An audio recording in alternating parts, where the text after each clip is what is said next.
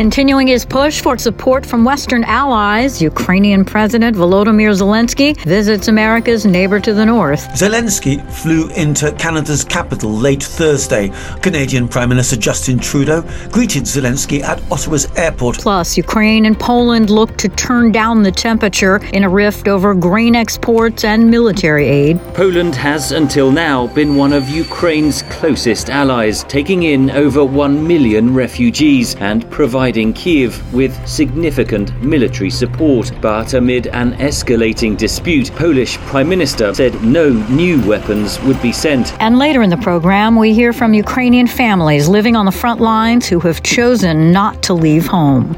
Today is Friday, September 22nd. From the Voice of America, this is Flashpoint Ukraine.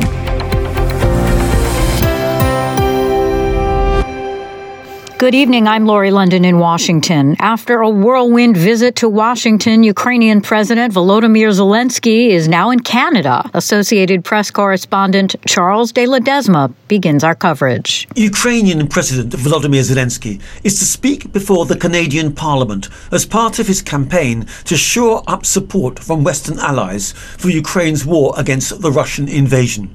Zelenskyy flew into Canada's capital late Thursday after meetings with President Joe Biden and lawmakers in Washington, where he faced questions about the flow of American dollars that had helped keep his troops in the fight against Russian forces. Canadian Prime Minister Justin Trudeau greeted Zelenskyy at Ottawa's airport and will also speak to Parliament on Friday. It's Zelenskyy's first visit to Canada since Russia invaded Ukraine in February 2022. I'm Charles de Ledesma. Zelenskyy wrapped up his U.S. public relations blitz for military support and for his 10-point peace plan with meetings on Capitol Hill, at the Pentagon, and in the Oval Office with President Joe Biden on Thursday. VOA's Anita Powell looks at the diplomatic, performative aspect of the Ukraine conflict from the stage that is the White House. Ukraine's counteroffensive is moving inch by painful inch to try to reclaim Russian-held territory. But the public relations blitz, led by Ukrainian President Volodymyr Zelenskyy, is tearing its way from the United Nations in New York, where he appealed to the global community to embrace his peace plan, to Capitol Hill, where he appealed to legislators for $24 billion in aid to support the war effort, to the Pentagon, where military officials reaffirmed their support, and from there to the biggest stage of all, the White House. He held his 6th in-person meeting with President Joe Biden on Thursday. And together with our partners and allies, the American people are determined to see to it that you do all we can to ensure the world stands with you, and that is our overwhelming objective. Today I'm in Washington to strengthen our coalition to defend Ukrainian children, our families, our homes, freedom and democracy in the world. And I started my day in the U.S. Congress to thank its members and to people of America for all the big, huge support. This trip to a capital thousands of miles from the front matters, analysts say. What Biden is doing by giving Zelenskyy this platform is saying this issue matters to us. This U.S. national interests are on the line here. And so we need to be paying attention to what Zelenskyy is saying and the requests that the Ukrainians are making. On Thursday, Biden announced a new package of military assistance that includes air defense capabilities and artillery. VOA asked the administration if they fully support Zelenskyy's 10-point peace plan, which he has been shopping to world leaders for nearly a year. Each of the individual elements of the peace plan, if you sat one of them down, sovereignty and territorial integrity, food security, ecological security, nuclear safety, to us, it's not even a question whether we agree. Of course we do. These are just basic principles of the international system. They're consistent with the UN Charter, and we have said that President Zelenskyy's vision for a just peace is fully consistent with the United Nations Charter and with kind of decency and common humanity. But before there can be peace, Biden is asking Congress for $24 billion to fund Ukraine's war effort. On Thursday, Speaker of the House Kevin McCarthy remained non-committal, but members of his party expressed support. They need it, and they're going to get it. I said, the majority support this. I know there's some dissension on both sides, but I said a war of attrition is not going to win this. And that's what Putin wants, because he wants to break the will of the American people and the Europeans. We can't afford a war of attrition. We need a plan for victory, and we need to do it soon. That urgent question is something that resonates, from the ornate surroundings of the West Wing to the wasted wreckage that Ukrainians used to call home. How much longer can this go on? Anita Powell, VOA News, the White House. And time to visit by the president of Ukraine. The United States government Thursday announced it's sending an additional $328 million worth of weapons, including missiles, rockets, and artillery rounds to Kyiv for its defensive war against Russia. We hear details from VOA's chief national correspondent, Steve Herman in Washington. After stopping on Thursday on Capitol Hill and at the Pentagon, Ukrainian President Volodymyr Zelenskyy held talks at the White House with President Joe Biden, who said Russia alone stands in the way of peace in Ukraine. Russia hopes once more to use winter as a weapon against the people of Ukraine. But as I discussed with President Zelenskyy, the people of Ukraine are steeled for this struggle ahead, and the United States is going to continue to stand with you. The Ukrainian president expressed his appreciation for the latest package of U.S. military aid. It has exactly what our soldiers need now. Zelenskyy has also been pushing for the United States to supply his military with long-range guided missiles capable of striking behind Russian front lines. Those weapons, known as ATACMS, are not in this latest round of supplies. Meanwhile, some Republican lawmakers say they do not want to authorize an additional $24 billion in military and humanitarian aid for Ukraine, noting a lack of significant progress against Russia by the Ukrainian army. Zelenskyy is quoted as telling senators earlier in the day, "If we don't get the aid, we will lose the war." Steve Herman, VOA News, Washington. Poland Wednesday said it would stop giving weapons to Ukraine amid a continuing dispute over food imports. As Henry Ridgewell reports, some fear the row is exposing European divisions at a critical moment in the Ukraine conflict. Poland has until now been one of Ukraine's closest allies, taking in over 1 million refugees and providing Kyiv with significant military support, including tanks and MiG-29 fighter jets. But amid an escalating dispute, Polish Prime Minister Mateusz Morawiecki said Wednesday no new weapons would be sent. We are no longer transferring any weapons to Ukraine because we are now arming ourselves with the most modern weapons. The timing and tone of those words surprised many of Poland's allies. It echoed in a very negative way in the world. And what an average Ukrainian citizen would hear is that the Poles are going to stop helping them. Poland has played a key role in arming Ukraine. It's been pretty important in terms of generating support to give the more risky weapons platforms. So pushing the Germans and saying Poland was going to give tanks to sort of push the Germans along with the UK, and the similar one with fighter jets. The dispute began over Ukrainian grain imports. Poland, Hungary and Slovakia imposed unilateral bans last week, claiming the imports were undercutting their own farmers after temporary European Union restrictions expired. Ukraine lodged a complaint at the World Trade Organization. Ukrainian President Volodymyr Zelenskyy said at the UN it was alarming to see how some in Europe are helping to set the stage to a Moscow actor. Poland summoned the Ukrainian ambassador. Polish President Andrzej Duda likened Ukraine to a drowning man. Of course, we have to act in a way to protect ourselves from being harmed by the drowning one, because once the drowning man hurts us, it will not get help from us.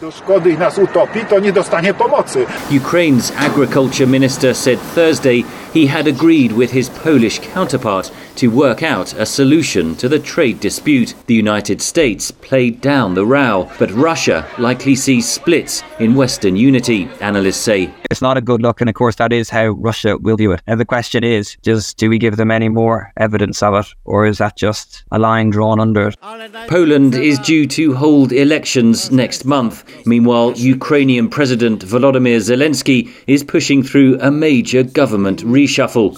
Analysts say domestic politics are driving the tensions. Henry Ridgewell, VOA News, London. And for more on how Ukrainians are reacting to the tensions between Kyiv and Warsaw, I caught up with Anna Chernikova in Kyiv. You know, we've been talking about this rift between Ukraine and Poland and some of the decisions Poland has been making recently. But it sounds like both sides are trying to lower the temperature here. What can you tell us as far as from your perspective there in Ukraine? What it's seen here in Ukraine, of course, Ukrainians are sad about this because Ukraine always saw friends and great partners and allies in Poland. So both sides are trying to minimize the consequences of this rift and find a solution. Just recently, President Duda said that he do not believe that this grain export rift would deeply change relations between Poland and Ukraine, and that he sees that Ukraine and Poland will remain friends and that Polish support to Ukraine will remain on the same level.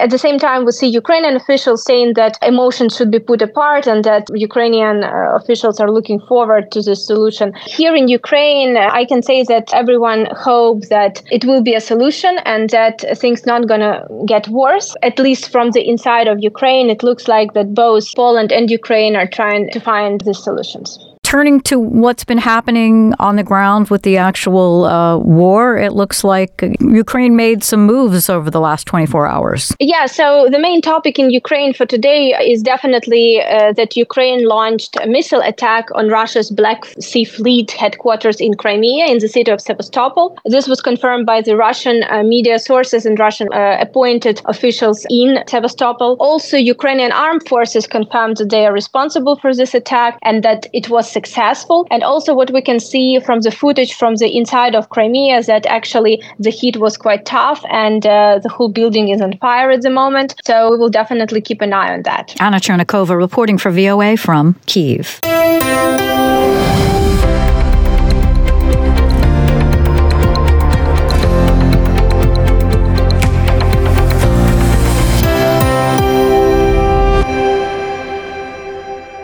You're listening to VOA's Flashpoint Ukraine. I'm Lori London. An expert commissioned by the UN's top human rights body says in her first report on Russia that the rights situation in the country has significantly deteriorated since President Vladimir Putin launched his war on Ukraine.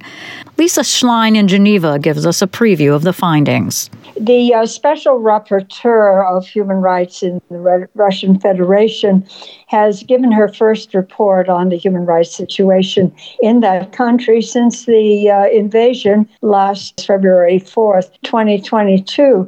And it's a really harsh, damning report. I would say it's kind of like a horror show. What she says that repression against dissidents and civil and political rights in Russia has reached unprecedented levels since the invasion of Ukraine. And repression is something that is not a new phenomenon in Russia. It has been occurring over the past 2 decades. But she says that since this aggression by Russia in Ukraine, it has culminated in many ways, and the government has been criminalizing what they perceive to be dissent and the lack of support for the war by censoring the internet and all kinds of media, independent media, also through state sponsorship propaganda and state-controlled information. The report also says over half of all protesters who were arrested for what it called peaceful anti-war activism were women. We'll hear more on the report from Lisa on Monday's Flashpoint Ukraine.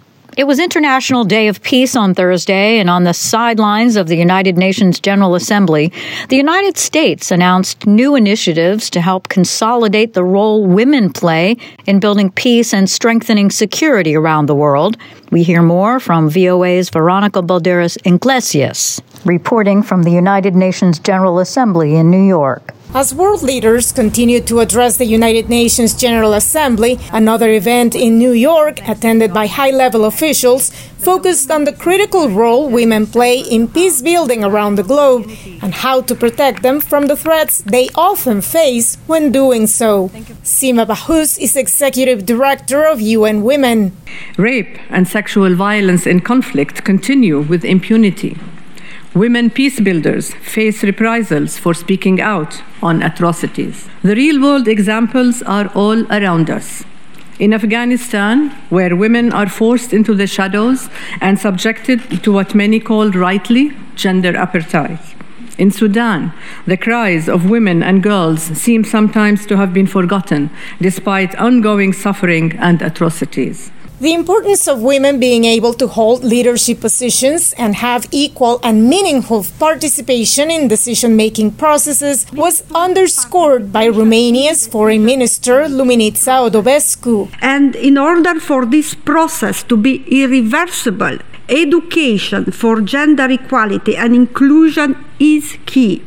Education of children and youth, paramount for a sustainable future, but also education of adults and professionals in different sectors, including those in security institutions. U.S. Secretary of State Antony Blinken announced new initiatives to bolster the global fight for women's and girls' inclusion. One new way we'll do this is by supporting the WPS Centers of Excellence that are building connections between government officials and civil society leaders and helping them integrate gender perspectives into peace and security policies. The U.S. government will also release in the fall an updated National Action Plan on Women, Peace and Security, Blinken added. It outlines how we'll incorporate the needs and the perspectives of women and girls into our own diplomacy, defense, development policies going forward in the years ahead. In less than a month, the annual report on women, peace and security will be presented to the United Nations Security Council. It will also highlight the need to broaden women's participation in peace-building efforts and lay out proposals to do so. Verónica Valderas Iglesias, VOA News, the United Nations. In 2024, 4 countries are scheduled to have elections that could shape how the second half of this decade could progress. They're the United States, the European Parliament, India, and the Russian Federation. VOA's Steve Miller spoke with Adriana Bossani, Director of Analysis at RAIN, a strategic intelligence company, to discuss how what takes place in Moscow next year may affect the entire world. What do you see as the overall importance of these elections in terms of driving policy, driving international relations, and driving the interactions that people have around the globe? Yeah, we are talking about 4 of the largest economies in the world and 4 of the most impactful countries in the global arena. We are talking about, of course, the United States, the European Union, India, and Russia. We are talking about a population of roughly 2.3 billion people, a GDP of approximately $42 trillion. We are talking about countries that are willing to be active players on global affairs. And yes, it is a coincidence that the 4 of them are holding elections in 2024. And I want to be clear about this. We are a bit generous when we talk about Russia as an election, because we all know that it's not a proper election. And we know that Mr. Putin or someone he chooses will be elected with almost no real opposition. But it also fits the pattern of 4 big territories making leadership choices in 2024. Taking a look at the 2024 elections in Russia, there is some concern whether or not they'll be free and fair, with either Russian President Vladimir Putin obtaining re-election or perhaps a designate winning the election in his stead. What do you see as the potential impact for that election having on the world stage? Yeah, so as you said, this is not going to be a free or competitive election. Putin or somebody of his choice will win with little to no real opposition. But the interesting thing about what will happen next year is that the political process will be operating at a time when the social and economic impacts of the war in Ukraine are starting to be fully felt. There will be a big issue, which is whether or not Russia has to call for a widespread mobilization, as they need extra men to continue the war efforts in Ukraine. This would be an extraordinarily unpopular thing for Putin to do, even in the context of an autocracy with little to no real opposition. It would be very unpopular. So this will probably, almost certainly, I would say, not have happen before the election, but the chances of mobilization happening after the election will increase because there is no end in sight for the war in Ukraine. But perhaps more importantly for the future of global affairs, the election will not alter Moscow's assertive nationalism and its push to defend Russia's role as a global power. Quite the opposite. The election will have very strong nationalist, patriotic overtones with a very strong message that we are fighting for the motherland and we are protecting ourselves against our many, many enemies around the world, which means that the chances of the Kremlin ending its invasion of Ukraine are extremely low. And so are the chances of a ceasefire with Ukraine, let alone a peace treaty, which we don't see in the foreseeable future. Adriana Bossani, Director of Analysis at Strategic Intelligence Range, speaking with my colleague Steve Miller. The city of Hulaypole in the Zaporizhia region of Ukraine is located just a few kilometers away from the front lines, and despite constant shelling, some residents and families with children are still living there. Eva Marinova spoke with one family about why they're staying. Anna Rice narrates the story. Shelling outside as a young girl attends an online class. Few families with children remain here in what's left of the town of Hulaypole, located in Ukraine's Zaporizhia region, just a few kilometers away from the front line. Now authorities are pressing those with children to leave. Unfortunately, some parents don't want to evacuate their kids for various reasons. But our priority is these children's lives, so we do and will continue to do everything in our power to evacuate the remaining children from Hulaypole. 2 families with 4 small children remain in the city, among them the 2 daughters of Svetlana Filimonenko, a hairdresser at a local aid station. I'm scared. Only a fool would not be scared.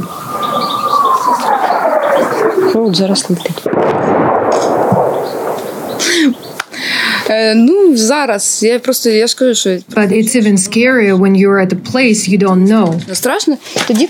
Russian forces damaged the local Starlink station, so there's no reliable internet or connection at the aid station where Filimonenko works. Locals come here to charge their phones because there is a generator here. They can also have a cup of coffee and do laundry. But not everyone can get here. The city is being constantly shelled.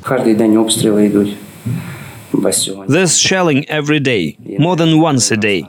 People are a bit scared to travel here or leave the station. When shelling starts, I don't let anyone out until it gets quiet. Filimonenko's 10-year-old daughter Miroslava studies online. Though Hulaypole hasn't had electricity in a while, the internet is still mostly available. Miroslava does schoolwork online.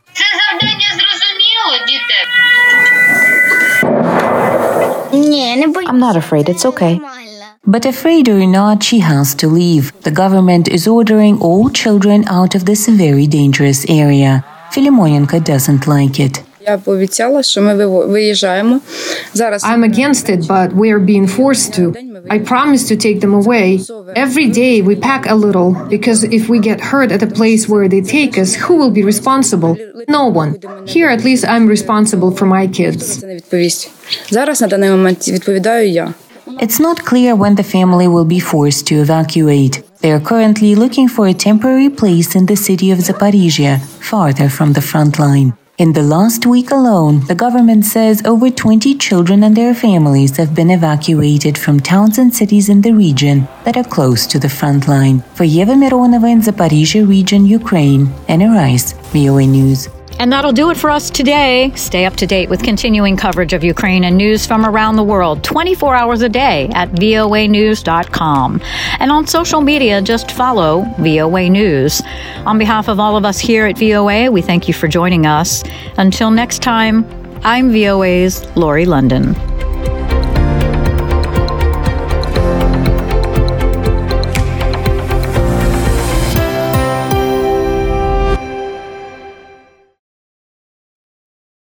This is the voice of America. Washington, DC.